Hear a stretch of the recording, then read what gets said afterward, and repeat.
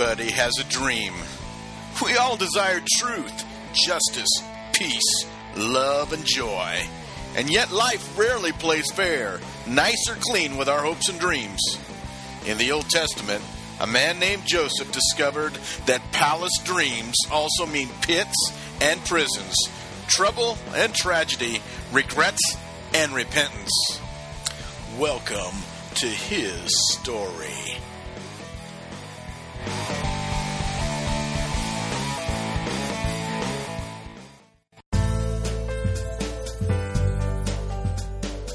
Joseph said, "Let Pharaoh now look for a discerning and wise man and put him in charge of the land of Egypt.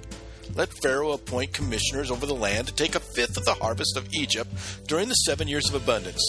They should collect all the food of these good years that are coming and store up the grain under the authority of Pharaoh to be kept in the cities for food.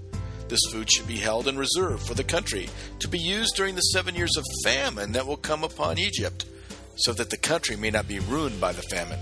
The plan seemed good to Pharaoh and to all of his officials, so Pharaoh asked them, "Can we find anyone like this man, one in whom is the Spirit of God?" Genesis 41, 33 through 38.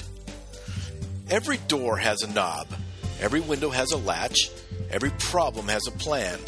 Most individuals who enjoy success aren't blessed with luck, but rather an insight to create opportunity where others see obstacle and opposition. Some call it working a plan. I call it planning a work. Plans don't come out of thin air. You can't buy, barter, or beg a plan. The plans that innovate, instigate, and initiate change emerge only after long hours, much sweat, deep thought, and great price. What do you think Joseph did all those years in prison? How do you think he filled his mind? You don't just stroll up to the Pharaoh, discern a dream, and pronounce a plan, especially one of this depth and detail. Some will say God revealed the plan on the fly, and that's true, God can do that. But it's also possible, even probable, that God had been revealing the plan to Joseph for weeks, months, even years. Joseph was a caretaker for both Potiphar and the prison captain. He administrated, delegated, and proportioned resources. Surely Joseph oversaw food distribution to other inmates and had experience in meal rations. We don't know the size of this Egyptian prison, but it's somewhat certain Joseph led a team of some type. He certainly guided his staff as Potiphar's top servant. No, Joseph was an opportunist. He didn't know where life was leading, but he wasn't waiting for it to happen either.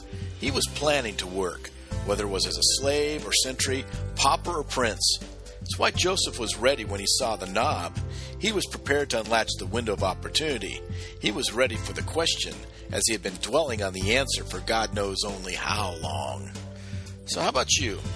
Are you standing at the door waiting for someone to open it? Are you praying for a window to a new life chapter to open up for you? What's holding you back, up or out? Whatever it is, don't work a plan. Just plan to work. God will fill in the dream. All you have to do is be ready to dig. You see, doors and windows are everywhere, but it's the knobs and latches that truly hold the keys. Isn't God's Word and Joseph's story inspiring? This is Dr. Rick Cromie. Thanks for listening, and may all your dreams come true. If you enjoyed this broadcast, I hope you'll become a part of the Manna family and sign up today to receive our inspirational resources and mailings. At Manna Educational Services International, we work hard to inspire, incite, and ignite your church, school, or organization's teachers, leaders, and parents. You can sign up today and learn more about us and what we do at www.mannasolutions.org.